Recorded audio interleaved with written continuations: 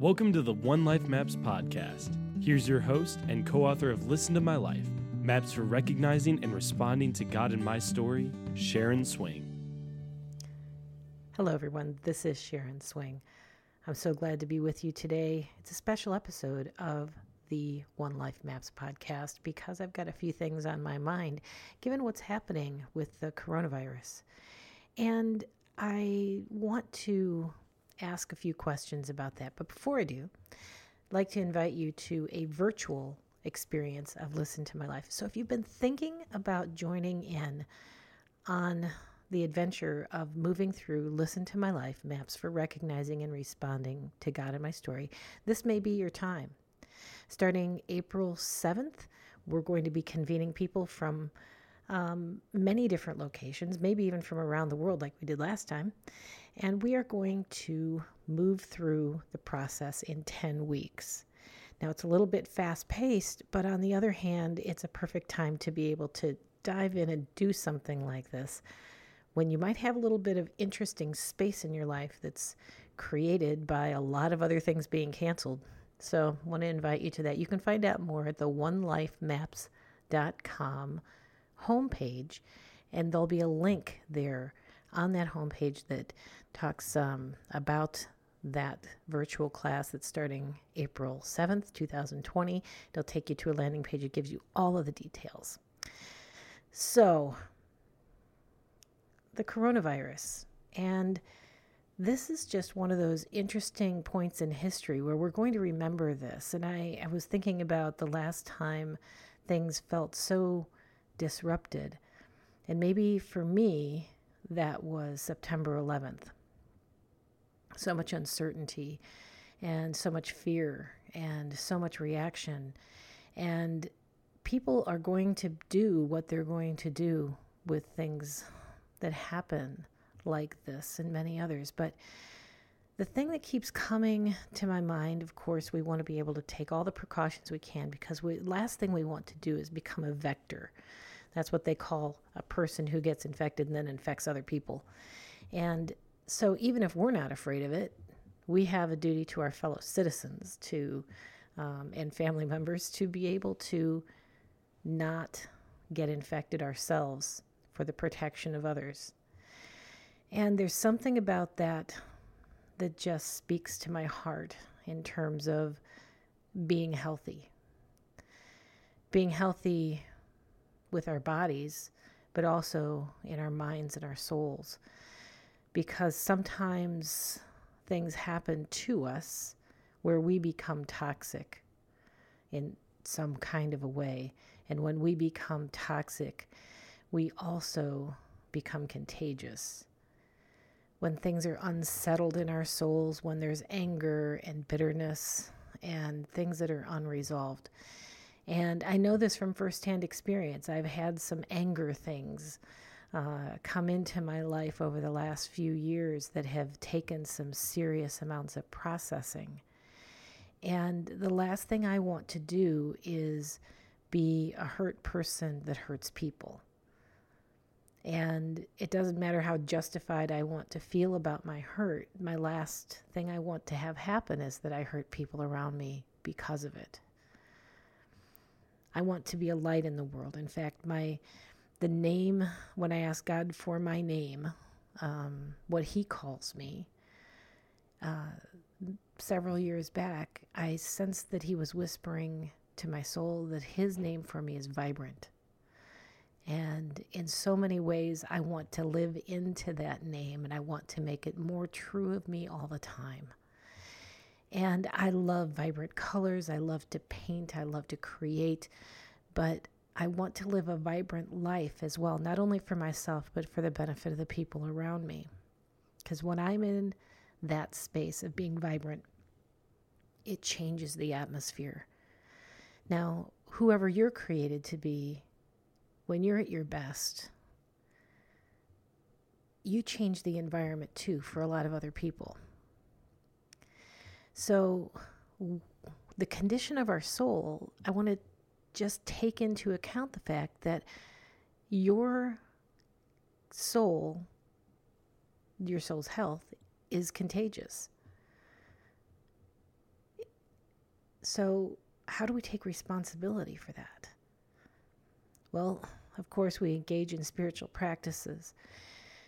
We take the time to process our own story so we know what we're taking with us and what we're leaving behind. We're sorting things out on a regular basis. So I want you to think about that. And also, this core question that I'm not even sure where I heard it, who said it. It might have been Sybil, because she has a lot of questions and things like this that she says. And I Googled it and everything, could not find a source for this question. But it is, what does this allow? What a great question. What does this allow? Meaning, what does this circumstance allow? What do these conditions allow? What does this happenstance allow? What does this crisis allow? So here we are with the coronavirus, and some people have canceled a lot of things. There's a lot of large events that have been canceled. Even church for this weekend and the foreseeable future have been canceled. Schools have been canceled. People's lives are being altered because they need to work from home. They think they need to buy a lot of toilet paper. From what I understand, there's a lot of shortage with that. There's all kinds of interesting behaviors that come out at this point in time, but there's a lot of reshuffling that happens. So maybe a lot of us are going to be at home, maybe alone more often, or maybe with our family more. Maybe we're going to have to share our space in some different ways. So if you have more time, you're not doing a commute, maybe things will slow down a little bit. And what will you do with that time? What will this allow? So instead of being irritated and inconvenienced, what might this allow? What might be something that we can turn this into good for?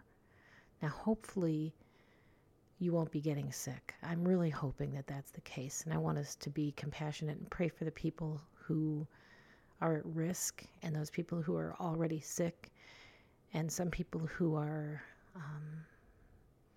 facing questions of whether or not they're going to survive this. But what does this allow? What will this experience do in us and through us? So, have we accepted the fact that 100% of us will all die someday? And what do we want to do with this one wild life that we've been gifted? To quote a piece of Mary Oliver, what will we do with this one wild and crazy life? What does it mean to make the most of this day and this string of days? What does this mean in terms of how we can serve others? So the more fearful we are, the less we have our eyes on what the people around us need. So I'm wondering today, how might we lift our eyes to see what's happening to the people right next door? Do they need something from us? If they run out of toilet paper, will we share? Will there be an opportunity to be of help, be of comfort? Maybe there'll be a little bit more time to make a phone call and ask people how they're doing, to check in on them, to let them know we care. What will this allow? Maybe the time will allow you to read a few more books. What will you choose? What might feed your soul? If there's more quiet in your house than there has been for a while, what will you do with that?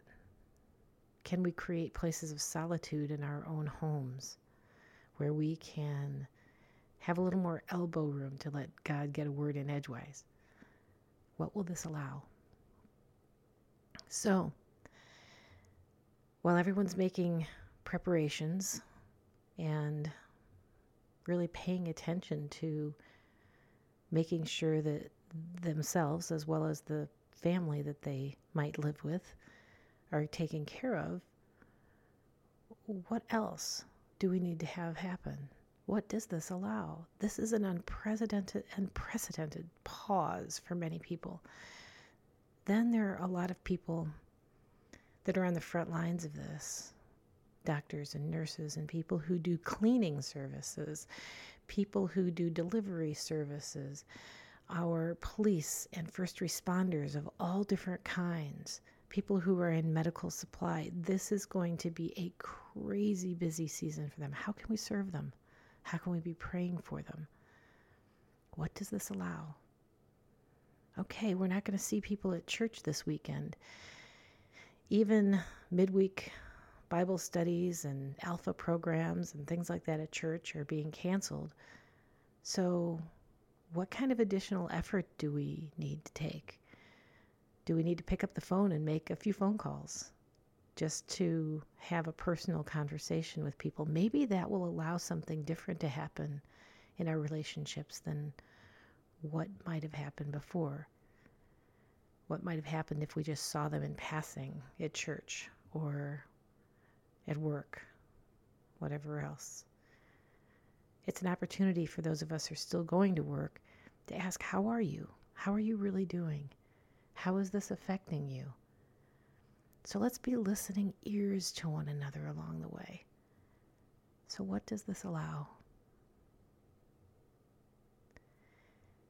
If I give you a minute here just to think about it, to ask God for you today, what does this allow?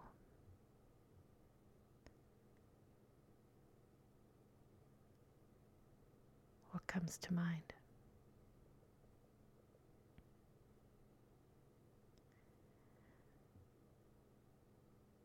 Maybe we can pause even more often than we normally do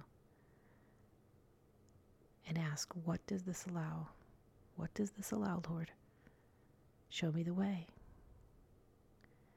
Maybe we'll learn a little bit more about what it means to recognize and to respond to God in our stories in the midst of this time. Maybe that's what this will allow. So I leave you with those thoughts for today. I hope and pray that you will be safe, that you will be healthy, that those around you will be safe and healthy. And if there is sickness, I pray, Lord, that you would heal. I pray that you would protect. But most of all, I pray that you would use this time, this unprecedented time, to do some work in our souls. Make us people of light and hope and grace.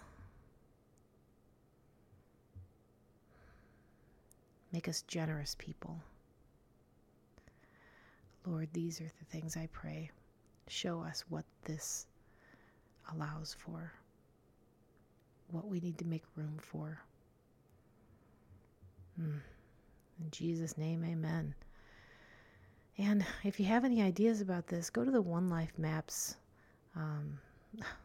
the Facebook page. Actually, it's called Listen to My Life, Maps for Recognizing and Responding to God in My Story. Go to that Facebook page and leave a comment or a question or a suggestion, or tell a story about what this is allowing for you. Let's talk to each other. Let's be in community. And let's see what happens.